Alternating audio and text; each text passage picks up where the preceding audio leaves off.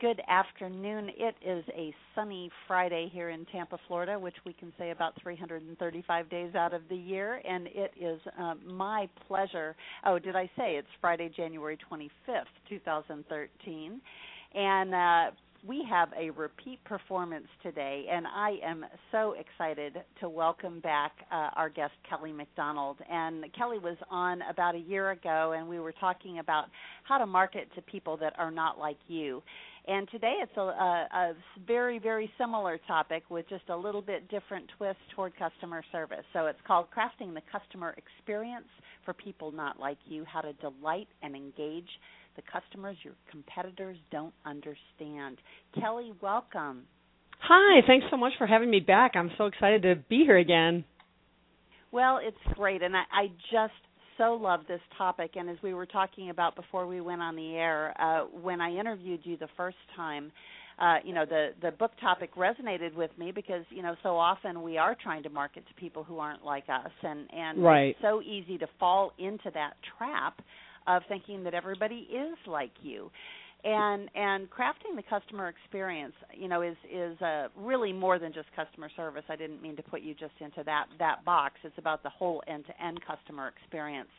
But, again, it's really, really tough to get out of our own way on this kind of thing. So I'm so glad that you wrote this book. And I do want to tell our listeners, and I'm so proud of you for what you've accomplished with this book. And I know how very, very hard this is. But you have been recognized by Forbes, Bloomberg, and Fast Company. I mean, if you had to lay out who you wanted to pay attention to a book, they would be on the head of the list. So congratulations. Thank Kelly. you. I feel the same way. It was like when I got those endorsements from those business publications, I was like, okay, it doesn't get much better than that. I can't ask for more.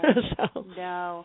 Well, we are in just such an interesting time, and the whole one-size-fits-all approach just really isn't applicable any longer. And so many companies are just still stuck in delivering both products and services in the same way that they always have. And Yep. with the changing demographics and really some surprising generational shifts that I know in my own industry, I'm in the travel industry, and the younger people are using travel agents again.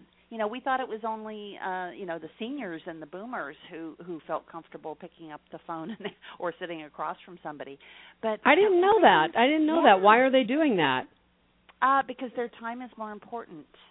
Oh, okay. So they're looking for expertise, too. It's a complete myth that it takes less time to plan online than it does to call a travel agent. Well, and the thing about planning online, and not to turn this into a travel conversation, right. but this is absolutely a great example of this, because here's this commodity, travel, where anybody who's got access to the Internet can look at airfares, hotels, read reviews, and certainly shop price. And so it's commoditized the travel industry. And, but what this demonstrates is that whether you're young or old, there's still a place for someone who has experience and advice and expertise to share, and consequently, that is the customer experience. That, in other words, I can get, I can look at a low rate for a hotel room or a resort online, but it's going to be that experienced travel agent who's going to say, you know what, we've had 4 customers come back from that resort in the last year, and they didn't like the golf course at all, or, whatever. And that's not, you're not going to find that kind of insight or guidance on a website. You're just not. And so people will pay for, good advice and good customer service. Right. Well, let's back up a little bit, and I'd really like for our listeners that didn't have the benefit of either reading your first book or listening to the first show that we did to really understand who you are. And, I know that I'm a woman of mystery. Well, I've got a 14-year-old daughter who, thinks she knows what she wants to be when she grows up. And I have to be honest, when I was 14, the only thing I was sure of was that I wanted to be a mom. But, if you had asked me in detail, that would have looked like being a stay-at-home mom, which is like the furthest thing in the world from what I've become. So, what did you want to be when you grew up? And how did you evolve to being an author and a world-class speaker who is just so incredibly in demand right now? Well, first of all, can I call you when I'm having a low self-esteem day and you can say all those nice things about me? Hey, you now have them on tape, my dear. You can listen to them anytime you want. But yes, absolutely. Next time I feel like a loser, I'll just, play this interview back. Yeah. No, when I was a kid, of course, what do you know when you're a kid? When I was a kid, I wanted to be an actress. So, it wasn't a realistic dream, but I guess I've always, been a bit of a ham, and certainly not like microphone shy or stage shy or anything like that. And little did I know that, I would end up on a stage. It's just that I'd be speaking rather than acting. But so, that was my aspiration when I was a kid. And then when I got into college, I fell in love with marketing because to me, marketing is and that's what I majored in. But the reason I chose that as a major and really fell in love with that discipline is because to me, marketing is the perfect blend of business and psychology. Right. And I really love understanding why people do what they do and what makes them tick, but I didn't really want to listen to people's problems all day. I didn't really want to be a psychologist or a psychiatrist. That just seems like it would really bum you out, at least to me. So I found, I kind of stumbled into marketing, and I was like, wow, I can help solve business problems for people at the same time use these, consumer insights or human insights about why people do what they do or why they don't do what you want them to do or, how do you make them tick? And so, it's a persuasion business. And so I fell into marketing, or I should say I chose marketing, and then, went to work for advertising agencies and did that for 25 years, major global ad agencies, which is where I got, really my experience honed. And, you take everything that you learn in college and you start applying it and blah, blah, blah, blah, blah. And then, if any of your listeners are in the advertising industry, specifically the ad agency industry, I know that they'll understand this. There's a saying in that industry that it's a 20-year industry. You get in your 20s and you get out in your 40s because the burnout level is really high. You just can't do it anymore. You've had so many missed dinners with your family. You're at the mercy of your client. And I think anyone who has a client is like that. I don't care if you're a lawyer and you have a client or you're an ad agency and you have a client, but anytime you have a client relationship like that, you do what the client needs you to do. So I can go to the work in the ad agency and think that I'm going to be home at 5 o'clock or 6 o'clock tonight, and then my client can drop a bombshell on me at 4 o'clock and say, we need these reports and we need them by 8 in the morning, and you got to do it, So it's a lot of late nights and all that kind of stuff. So after 20 years, you've done really well in the industry, and people tend to get out. They're just burned out. And I was kind of in the same boat. I was 41 years old, and I was like, I can't do this anymore. And so I started thinking, well, what could I do that I could make a living at, and what are my gifts? We all have natural gifts. What am I good at? What can also maybe provide a living for me? And I started thinking, like, every time I've had success, or every time I've had a compliment from a client, or every time I've hit a home run, and you know in business when you're having an on day or an off day, when those moments are. Right. And for me, when I thought about it, it was like, wow, whenever I'm presenting information that my client doesn't understand or know about, I always have a really good meeting, and my clients always say, you made me understand that, and I've never understood that before, or you explained it to me or whatever. So I thought, well, I've got a gift for presenting. And I just tried to figure out how I could translate that into making money. And I had never really thought about the professional speaking industry, but I'd spoken at some industry conferences for marketing, and I started doing that. And then, one thing leads to another. The first year I was in business, I think I did 11 gigs. It's just, that's nothing. But I did like 11 gigs and sort of, eked together a living.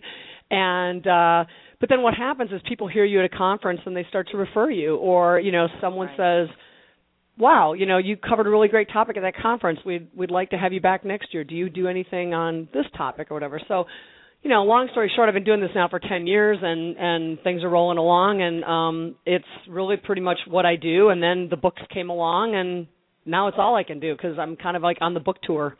Right. Yeah, and I love it that you were named one of the top 26 hottest speakers. It makes you wonder, like, who was number 27 who, like, kind of fell off the edge. Yeah, exactly. But I will tell you that this is another thing that's kind of cool is I was on the list along with people like Jon Stewart. So that was really cool. It's like, oh, my gosh, I'm sharing the list with Jon Stewart because he's my hero. Well, very, very cool. I mean, one of the things I love is that you're a myth buster, a status quo buster, because traditional marketing, takes a look at diversity and race and age and gender and all of that other demographic stuff that, some companies get really, really wealthy on creating all of. And what we're taught. That's what we're taught in school. Yeah, right. Yeah. But, you talk about marketing to people's values and that you're reaching their heart, their mind, and their wallet. Yeah, that's what we want to do. And, my own industry, I got to tell you, people are so in love with their own product that they have really completely forgotten about the customer. I've been on a crusade, literally, and I have the scars to show it, for the last few years, actually about 6 years. The travel industry, you've got 15% of people in this country fly when they travel. The other 85% drive. Yes. And our entire Really? Because it looks to me like the airports are packed. Yeah, but our entire industry is focused on that 15%. And whether they're selling hotel rooms or cruise cabins or airline tickets, they're selling to the air traveler. And it's like, how can you possibly miss this whole other audience? And that's why this current book that you're going to be talking about today, which was just published in November, really talks very strongly to that audience I've been trying to get to. Is that they've been marketing to people who look like them. When they go somewhere, they get on a plane. Well, 85% don't. So why not market to them? I mean, let's kind of start from the beginning, though, on the book. And as you know, I really like going through and just having you walk us through the table of contents of the book, because for people who are listening to this, quite often they're in a car, so they can't go online and browse as we're talking. And since we're on iTunes, that happens more and more frequently. Sure. So let's start from the very beginning. And before we even get into what Chapter 1 is about, what is the definition of customer experience?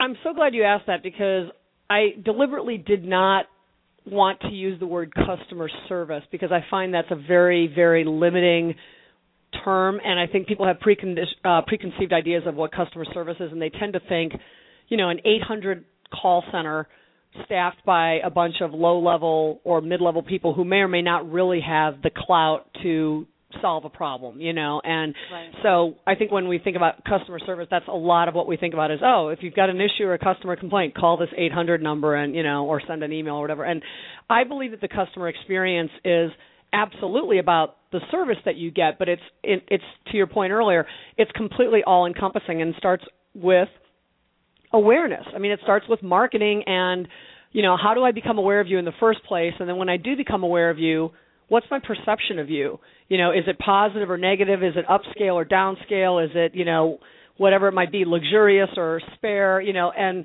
we form impressions and we form, intentions and considerations about brands, products, and services and whether they're relevant to us. And it starts with that. And you can even have a high opinion of a product or a service and still not want to consider it. So, for example, one of the things I talk about in the book is just because I have a high opinion about something doesn't mean that you can translate me to a customer. Personally, I have a high opinion of at-home espresso makers and cappuccino makers. I have a high opinion of those. I mean, the friends of mine that have them really enjoy them and use them a lot. But that does not mean that I would consider one for myself for two reasons. Number one, I don't drink enough coffee to make it worth my while. And number two, I don't want to give up the counter space. So something as simple as that can mean that just because I have a high opinion of a product or a category or a service or something doesn't necessarily mean that you can make me a customer, or that I can, move down that purchase funnel. So the customer experience is starting with awareness and consideration and intention, and then obviously moving to the purchase process. But the purchase process can be everything from what's it like to navigate your website online? Is it clunky or is it easy? What are my payment options? If I go to your store, is there anybody there who's actually knowledgeable and can really help me, or are they just transactional and they're just ringing me up? To your point about the travel industry, that agent doesn't just make a sale. I mean, that's certainly the end of what their transaction is, but usually to be successful in that business, you've got to really have broad expertise and really great travel insights. And you're not just someone who's selling a travel experience, you're an advisor. You're a consultant, and you're being paid for that expertise. So then there's that purchase experience, and then there's the ownership experience. Let's just say I did buy the espresso coffee maker. Well, even if the purchase experience was great, what if I get it home and it makes terrible coffee? Right. Or it spews foam on my counter and I have to wipe it up every single time. I mean, those are things or you're putting generic coffee in it, and it right, yeah. I mean, but what's that ownership experience like? And am I going to want to repurchase and become an advocate? And then, of course, the very best part of a purchase funnel and the whole customer experience is the loyalty, the consumer advocacy. Some call it brand ambassadors. I mean, you not only want someone to be loyal to your company, your brand, product, or service, but you want them to actually become rabid ambassadors. And, of course, the most, overused but most apropos example of that would be anybody who's an Apple freak. Apple doesn't just have people who use their products. But I mean, they're Apple snobs. I mean, they're evangelists. They are literally preaching, the religion of Apple. And so, they're not just, people who are happy, satisfied customers. They're evangelists, and that's, of course, the ideal where you want to go. But that's what I mean by the whole customer experience. I mean, it's absolutely everything. And I think so many small business owners focus on what's our product and how are we going to price it competitively, and then, sort of the nuts and bolts, like what are our hours or how accessible is it and do we have enough staff or whatever. But they don't really think about the subtleties of the customer experience. And sometimes the customer experience might be, how can you demonstrate that you get me and you get my life because I'm not like anyone else? Can I give you a quick example? Yes, absolutely. All right. I know I need to come up for air and stop talking and breathe and let you talk. But one quick example that a friend of mine gave me, and I ended up putting in the book because it was just such a great example for people not like you, is a public storage warehouse kind of thing. You know what it is. I mean, you've got too much stuff, you store it, right? Well, in the warehouse public storage business, apparently there have historically just been a few types of customers. There's the type of customer who has too much stuff, but they don't want to let it go, so they store it. And then there's more recently the type of customer who has been laid off or, lost their home or whatever, and maybe they've had to move in with a relative or a parent or something like that, and so they are storing their stuff until they get back on their feet. Right. And in this particular town, it's a military town, there's a third type of customer, which is the military person who's been deployed. And they need to put all their stuff in storage, and so they do. So what the military person wants, if they're overseas, is ease and simplicity of their life. They've already got a lot going on, right? Yes. And they're doing combat, they're deployed, they're overseas. So what they want is payment on the first of the month to be automatically deducted and out of their checking account or whatever, and it's an automatic transaction. They don't have to think about it. They put their stuff in storage, they go, they're gone. Everything gets paid. So that $60 a month that person is paying on the first of the month just happens seamlessly. Well, the person who's unemployed also is buying the exact same product, which is storage, from the exact same provider. But coming up with $60 a month on the first of the month could be really hard for that person. It might be much easier for that individual, because they're unemployed, to come up with $15 a month every week and pay it 4 times a month.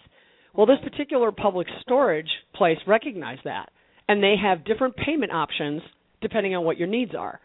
To me, that was a great example of crafting a customer experience for someone who's not like you, because if you're in the military, then let's give it to them in the easiest, best way that suits their military lifestyle.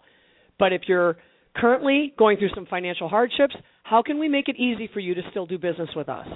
And the end product is exactly the same. They're both putting their stuff in storage, and they're doing business with the same company. But the way that they pay is completely different, and I got to believe a very welcome mat for the people who are in. I mean, if you're unemployed, then you would be like, wow, they get me. They get the fact that it's going to be hard for me to write a check for $60, but I can write a check for $15 every Friday. Absolutely.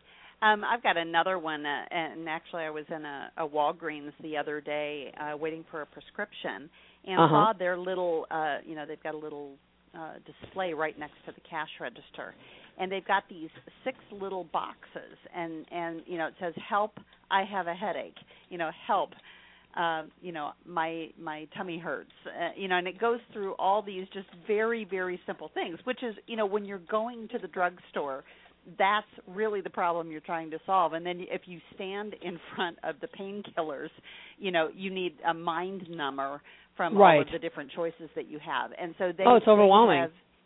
So the customer experience of just the simplicity of I need to walk in and grab something, and quite obviously they have chosen the best product to put inside the box, and I shouldn't even have to worry about that, right? And you don't have to go seek somebody out who may or may not even know the answer to that. Right. It's awesome. So I was just so excited to have a very, very specific example of that. That's a fantastic example.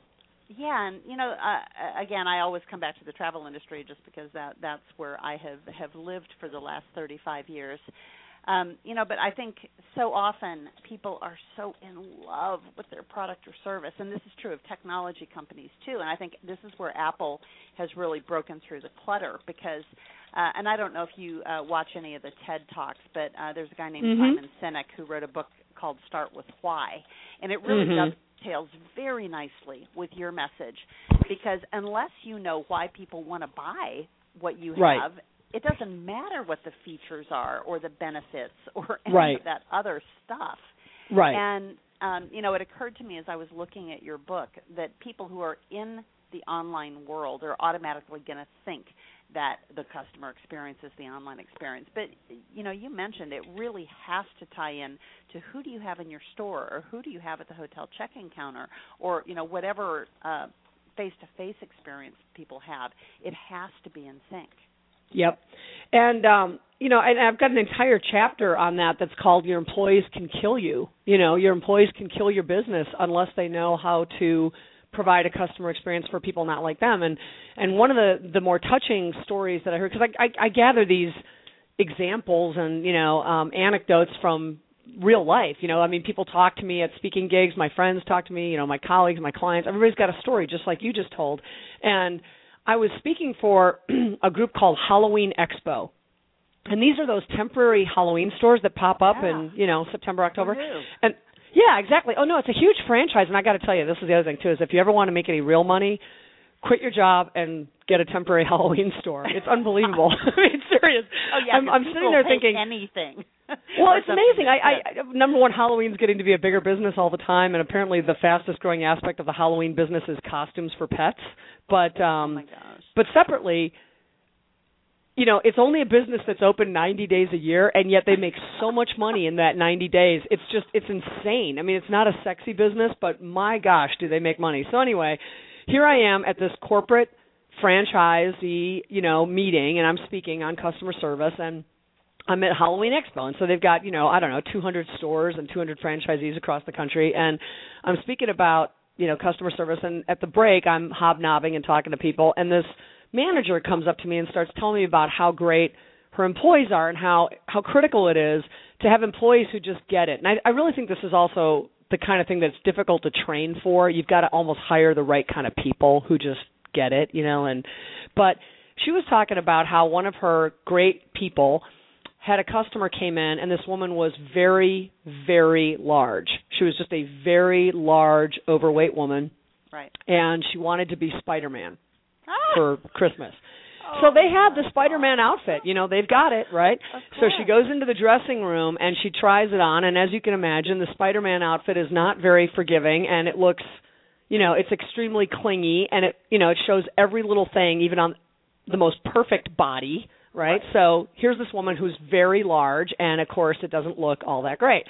So the associate is standing outside the dressing room and saying, how's it going? And the woman comes out, and she said her face was just crestfallen. She could tell that she didn't look good. She knew she didn't look good. She was embarrassed about it, but she was crushed because she really wanted to be Spider-Man. Right. And rather than saying, well, that costume's really tight on you, or that costume doesn't look good. This woman also, already felt self-conscious. It was obvious. Apparently, the associate was very, very empathetic to this and very diplomatic and said, I got to tell you, the thing about the Spider-Man costume is it's a really uncomfortable costume to to wear all night, because it's so tight. Have you thought about being a geisha? And the woman said, no, tell me about that. And she said, well, the geisha costume is so much more comfortable. You said you're going to go to a party. Don't you want to be able to enjoy the party? Wouldn't you be more comfortable if you're not wearing this like rubber suit, Right. And she brings out the geisha outfit, which of course is a flowing robe, which certainly is more comfortable, but is also more forgiving, in appearance. And long story short, she ends up selling her the entire geisha outfit, which includes the wig, the chopsticks, the shoes, the white face paint. And the sale was like 3 times what the Spider-Man sale would have been. But more importantly, she gave this woman her dignity. She gave her a solution.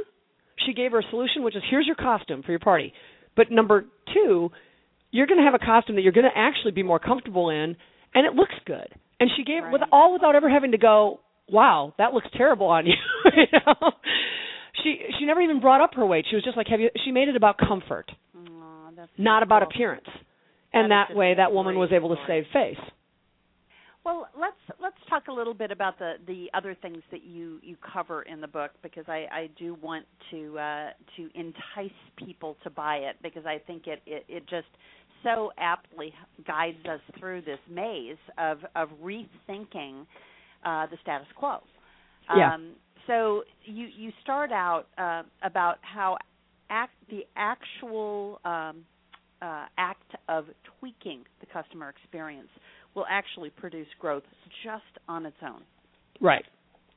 Well, it'll produce growth 5 ways. I mean, it's just one of those sort of irrefutable, why would you not want to do this? And the 5 ways that tweaking the customer experience is the reason to do it. In other words, it's not just about being polite, and it's not just about doing, the nice thing. It's a solid business approach too. And what it can do by tweaking the customer experience for people not like you is it's, number 1, going to bring in new customers, the ones that you're not getting, but there's no reason why you shouldn't be able to get them. And number 2, it can give you a significant competitive edge, because I really believe that most companies and brands and organizations really aren't paying much attention to how do I provide a customer experience that's right for each and every type of customer and diverse customer groups.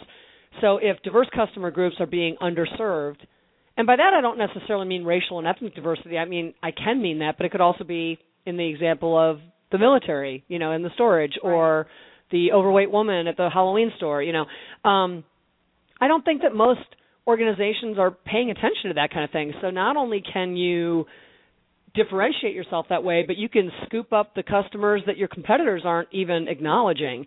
And then, of course, it, increases customer loyalty, and it helps differentiate you from other businesses, because I think in this day and age, everything is being commoditized. Is that a word? Yeah. I mean, yes. That you can pretty much buy almost anything cheaper online, somewhere. And so if you're trying to compete on price, that's a pretty vulnerable place to be. And additionally, technology has not just made the access easier; it's made the products themselves more alike, right? I mean, Apple might have been the first one that came out with like that type of intuitive smartphone, but now everybody has one. They're not, they're still the creme de la creme, but it's not like they're the only type of platform out there, So all these different choices mean that if stuff is relatively the same and everything pretty much kind of costs the same, and I can get it online, well, then how do I differentiate myself? And you're in the travel industry. That's really important to the travel industry. Right. And then I think, the final reason it's a good business decision is because it gives you a greater understanding of different customer groups. And once you understand your customers, you can serve them better, forever. And who doesn't want to know who their customers are inside and out? So I think those are, 5 strong reasons why it makes sense from a business standpoint, aside from being like the, quote unquote politically correct thing to do, or the, goodwill thing to do. It's a really good platform to start with in growing your business. Right. And different customers care about different things, I always use the example of banking, because everybody makes money. So everybody needs a bank or a credit union, because we have to have some place to put that money that we make. So everyone has a relationship. Well, a lot of banking services or products are pretty much all the same. Everybody has a checking account that they offer. Every bank has a savings account and this and that. All that stuff's pretty much the same. it's the way that people want to work with that bank that's different. My 76-year-old mother is going to want a customer experience that's very different than what a 26-year-old wants from a bank. You know, my 76-year-old mother doesn't even have a smartphone, and if she did, she would not be comfortable making a mobile deposit because she wouldn't trust that it went through. She likes that paper receipt. She wants to go into the bank and talk with the teller, Betty the teller, who she's known for years, you know, and chit-chat and make a deposit and get that paper receipt that makes her feel like it's in there, you know, and she's going to go home and file that. You know, and it's all very old school, but that's where my mom's comfort level is. But a 26-year-old would be like, why do I need to go into a bank at all? You know, the end product is the same, but the way that they're accessing it is very different. Right. And both are valid. Yeah, so let's talk about what technology has done to this whole thing. So, you know, technology, the chapter 2 is actually technology armed consumers with mighty big bullets. Yeah. Well, I mean, the bottom line is in the past, if you had a good or a bad customer experience, you know, decades ago, you were pretty much confined to sharing that experience, positive or negative, with your circle of friends, you know, and associates. I mean, you'd tell your neighbors or your friends or whatever. You'd make a recommendation or not, you know. But these days, people have voices. I mean, they don't just have opinions, they have voices. So if I have a bad experience with a brand or a company, I don't just tell my circle of friends. I can also tell my 19,000 Twitter followers and my, you know, vast circle of people on LinkedIn and Facebook and, you know, Pinterest and, you know, Instagram. And I mean, you know, we've got clout as consumers that we've never had before. Right. And you know, it can take your business down. I mean, it really can. I mean, and there's just a million examples of social media backlash, you know, when companies do dumb, stupid, or bad things, people will not put up with it. And it can drive your business decisions. So, you know, that's what I mean by the technology's armed people with mighty big bullets, is they can shoot you down if they don't like you, you know? Exactly.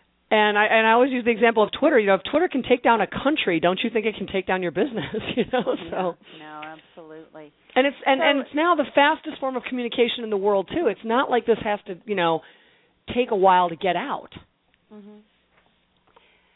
So the next chapter is about the purchase funnel, and I know a lot of people have written about it, and you know there are various diagrams that are published. So what's different about your approach to the purchase funnel and how the customer experience overlays that? Well, first, I guess I'd like to explain the purchase funnel for your listeners who might not know what that is. I mean, it's a common diagram in marketing textbooks and stuff like that. But if someone's listening and they haven't seen it, I just want to explain what the purchase funnel is. Imagine a funnel. You know, literally just like a funnel, where it's wider at the top and narrower at the bottom. And the reason it's wider at the top is because every stage of the funnel, people drop out. So there's fewer people who will actually buy your product than people who are aware of your product, you know. And so at every stage of the funnel, you're dealing with a smaller group of people. And obviously, the objective is to funnel as many people into the top of the funnel as possible and keep as many of the people moving through the funnel. And, you know, so the top of the funnel is awareness, and the bottom of the funnel is what I call consumer advocacy, you know, and my purchase funnel is really no different than anybody else's, although mine does include loyalty and advocacy, whereas a lot of purchase funnels will stop at, you know, the bottom part of the funnel is the purchase. So in other words, they talk about how do you get someone from being aware of your product to considering your product and forming an opinion about it to intending to buy it and then buying it. My funnel, you know, example does all of that too, but I really think that part of the consumer experience these days isn't just, again, the purchase. That's not where the process ends. It's about that ownership experience, which is either going to translate to loyalty or not, and then ultimately advocacy. Because if I admire your haircut or your highlights, you know, and I say, wow, you've got beautiful hair. Who does your hair? And you just go on and on and on about the person at your salon who does your hair. If that's not a recommendation, that's, again, evangelism. You know, that's advocacy. And we all want that. And that's worth more than any marketing dollar can ever do for you, because we trust what people say. And we also, going back to the technology thing, we even trust what strangers say online. Right. I mean, we certainly trust our friends and family, but we even trust, why would there be, services, review services like Yelp if we didn't trust what even strangers say? Right. Well, and it's really funny to me how that whole user-generated feedback genre evolved, and how they started out just getting the user-generated feedback. And again, with my travel industry background, someone will come in and say, "Oh, this is an awesome hotel." Well, you don't know that they were there with their soccer team. Right. And that, a good hotel means, we were drinking and partying all night. And then all night long, and the manager didn't kick us out, Absolutely, and that's what constitutes a good or hotel. the pictures, it's like anybody can take a good picture of anything. So what I always want to know is what's not in the picture. I mean, is this a lovely villa in Italy and there's a cement plant next to it, that you didn't show me, a hog shack, and I'm going to smell manure, the whole time. Yeah, you're right. You're absolutely right. Right. So, really finding out, to your point of, who's the audience and who are you really after, and even user-generated feedback, if it's not tied to who it came from or under what circumstances, because I'm many kinds of travelers. I am not just one, and my industry has had a single set of preferences. Well, I travel quite differently when it's my husband and myself, right. or when my 12 and 14-year-old are along, or we have to take grandma with us, and so big differences. Yet industry hasn't tweaked their way of even. I think CRM is a great example. CRM to me is complete and total bunk because it only looks at you in one set of circumstances. Right. I completely agree with you. Everything that you're saying, I completely agree with. And you're right. Somebody who travels does not necessarily travel the same way when it's their leisure experience than when their business experience. Your business experience, your criteria might be, I want to be close to the airport, I want to be close to my meeting, I just want free Wi-Fi, et cetera. And then when you're traveling on your own nickel, maybe it's like the last thing I want is a cookie-cutter hotel. I want a boutique experience. I want, whatever. All of that's valid, and that's just it. All of that's valid. You can't just say, people need what they need, Chickie, and so needs are never wrong. If your customers need to have their hand held, like my 76-year-old mother, and she wants to be chatted up, well, then that's what she needs, to feel like she's welcome in your business. And you can't dismiss that and go, well, we're not doing that anymore.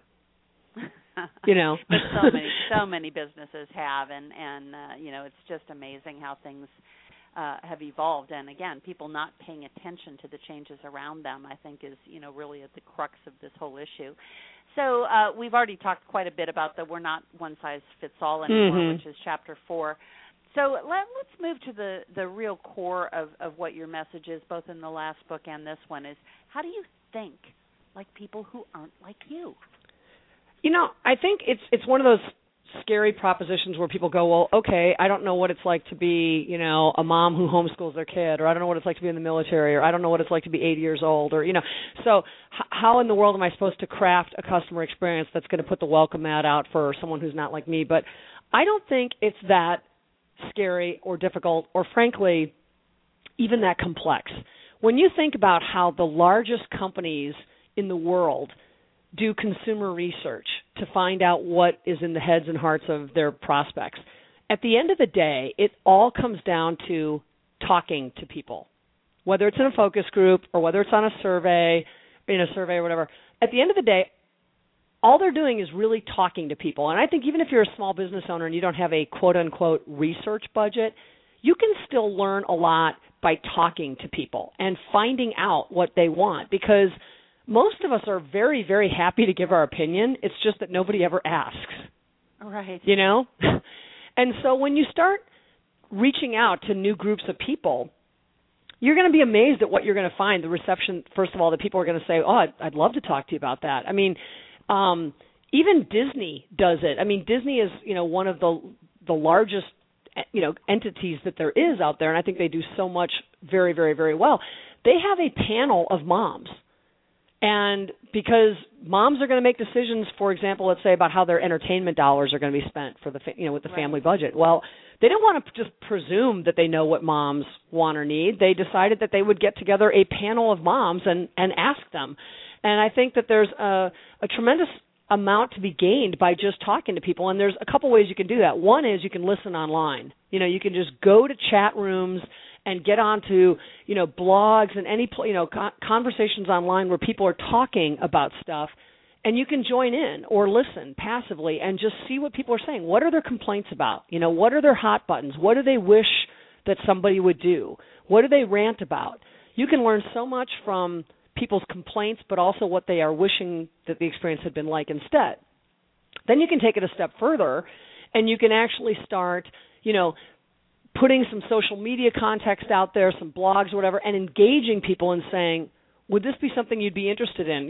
We're thinking about, I'm making this up, expanding our hours, to 8 o'clock in the summer. Is that something that would be helpful or not? Or we're thinking about adding gluten-free foods to our menu. What do you think about, whatever it might be. It doesn't have to be anything that complex, but just actually engaging people. And then I think there's another level, which is to get involved in the community that you want to target. And you do that by talking to them and finding out what the barriers are. So a quick example that I use in the book is there's a bank in the Midwest that was that is around a large meatpacking plant. And the meatpacking plant employs a lot of immigrants. And one of the largest immigrant groups that they employ is from Sudan. So they had this huge Sudanese population, and the bank was smart enough to go, wow, even though these people aren't bank customers and they don't necessarily even have a checking account or a savings account with us, they still get paid every week. And we want to start cashing their checks, their payroll checks, because if we can cash their payroll checks, at some point we can start to have a relationship with them and grow them into a checking account or a savings account, blah, blah, blah, blah, blah. So they sent their mobile check cashing truck, because they have one of those, out to the plant every single Friday and did free check cashing for anybody who wants their check cashed. Well, that would be a no-brainer, you would think. The problem was they weren't getting people to cash their checks, and they couldn't figure out why. Well, as it turns out, there's this guy who's a worker at the plant, a Sudanese guy, and he's one of these sort of de facto leaders of the group. I mean, he has no official title, chicky, or capacity, but you know how you can observe any group of people and you can always see who's the leader, right. who's the opinion leader, who's the big guy. Well, this guy was clearly the guy. Everybody went to him for advice, and he was just sort of the guy. So the woman who ran the mobile check cashing saw this, and she just observed that he was the guy, and she sat down with him, and she was like, how come we're offering this service and none of your people, none of your community, none of your workers are taking advantage of this? There's no cost to them. Why wouldn't they want to do this? And he explained to her that in Sudan, women are not only not in the workforce, they're full-time wives and homemakers. That's the cultural role that women play in Sudan. But furthermore, they sure as heck don't handle money. So she was a woman. The woman who ran the mobile check cashing was a woman. And he was like, they're not going to do business with you because you're a woman. You have no business handling their money. Oh, so that's a huge cultural chasm. And I mean, that's not anything that marketing can overcome. You can't market your way out of that. So what they ended up doing was asking for a meeting, a formal meeting with that guy, who, again, is nothing more than just sort of the opinion leader of the group, and sat down with them and said, we understand and respect your culture, and we want to help you. But in this culture, women do work, and women do work in financial services, and we do handle money. So what we want to do is respect your culture, but we want you to learn about ours too. We want to do the mobile check cashing, and from now on we're going to bring Melissa out there, who is the woman who is always in charge of it, but we're also going to bring Robert. So if any of your employees, any of your people or whatever, workers, are more comfortable dealing with a guy, they have that option. And I thought that was a great way to handle that, because they didn't just strip Melissa out of the role. She didn't do anything wrong. She was doing a good job. Right. So they didn't just strip her out of the role and go, oh, we don't need you anymore. You're a woman. We're going to put a guy out there and be sexist about it. They kind of bridged, they kind of almost extended the olive branch and said, meet us halfway. We'll conform to your cultural standards for those people who really want that, but you have to conform to ours too if we're going to work together. And I thought that was a great example of, not only working together to build a customer base or whatever, but also understanding what the customer barrier was, where they would have never understood that if they hadn't just asked. All they did was ask. It was a conversation. It didn't cost a thing. Right. They just asked. Right. But it's not the kind of thing where a guy's going to walk up to the mobile check cash and go, by the way, we have a problem with the fact that you're a woman. You know, I mean, that's never just going to come up. If they had not asked, they would have never known that. And they would have continued to try to market and market and market and market to the Sudanese culture, never understanding that wasn't going to fix the problem. Right. Very interesting. So I think that those types of things are open to anybody. And I think, another example would be talking to your frontline employees. If you've got employees who are on the front line talking to your customers, then harvest the knowledge that they have, because they hear everything. They hear the good, the bad, and the ugly. They may not bring those issues to you, but trust me, they're hearing them, Right. So, let's go back to the travel industry. I mean, I would be talking to the front desk person if I owned a hotel or any kind of a travel agency or anybody, who's dealing with customers, and I would sit down with them once a week and say, what are you hearing? What do people like the most? What do they complain about? What are the little things that stick in there? I mean, it might be a little service fee or something. You never know. Right. But I always say I'm not afraid of the problems I know about. I'm afraid of the ones I don't know about. And if you're a business owner, you can't be in all aspects of the business. You've got to trust that your employees, are talking to people. And I promise you that they're hearing stuff. They just may not be bringing it to you. And they may not be bringing it to you because you don't ask. And I think just sometimes if you sit down with your employees and go, what are you hearing? I want to know, good, bad, or ugly. What do people like? What do they not like? What do they complain about? What do they praise? Right. Your employees have a wealth of information that costs you nothing to get. Well, and I'll tell you, I have mixed emotions about this because I'm kind of right in the middle of it. But I'm running one of the major hotel-only websites. It's an online travel agency. And about a year and a half ago, I got contacted by the local Better Business Bureau saying, well, we've got a couple of complaints here, and, you might want to think about becoming accredited. And so long story short, we did become accredited, and then all of a sudden, the complaints started growing, right? Because we had to have their logo on our site. Right. Now all of a sudden, that's an access point. Yeah. Right. And I had committed, and still do it to this day. Every single Better Business Bureau complaint I handle personally. Right. And that has been such an amazing learning experience. And we actually outsource our customer service to Expedia. So I work with the Expedia and Hotels.com folks because they actually run our call center for us. And try to help them understand, and then I've got an investor who actually I'm having to serve him as my customer in essence, and I'll come back with customer service changes I would like to make, and he'll say, well, you know what, if I do that, it's going to impact conversion. Right? And so if we have to do a couple of refunds, now and again, it's worth it to us to just do that, if somebody's unhappy. So, there's a fine line. I always err on the customer side because like you, I believe that there's real value in focusing on the customer throughout the entire experience process. Well, Kelly, I just noticed what time it is, and it always flies by with me. But I think we're going to have our executive producer, Patty, schedule another time because we are not even up to Chapter 6 in a 13-chapter book. Oh, yeah. And thank you. I appreciate that. And I don't want to just skim through it because there's so much meat there. The other things that you talk about are social media, the whole role that the employee plays, the 7 principles for creating a customer experience for people not like you, matures, boomers, Gen X, etc., women and families, Hispanics and Latinos, and serving different racial and ethnic communities as well as the gay, lesbian, bisexual, and transgender communities. So if we can do that and just wrap up here. I'd love it. I would love that, too, because I don't want to miss that, and I know our listeners are going to be fascinated to hear the rest. So stay tuned, as I like to say in my blog at the end of every blog. We will get that scheduled, and it will probably be later in February or early the following month because I'm headed off next week to Poland for a couple of weeks. Nice. So we're not going to have shows. Well, it's not vacation. My 14-year-old daughter and I are going on a mission trip. But still, nice. yeah. Well, nice and cold, but yeah, definitely nice. And we're really looking forward to it. So we're taking a 2-week hiatus from the show. Good for you. I will definitely have Patty give you a call. And Kelly, it has just been delightful. I mean, well, thank you. I so appreciate the opportunity. It did fly by. I looked at the clock, too, and I was like, oh, my gosh, I've been talking forever.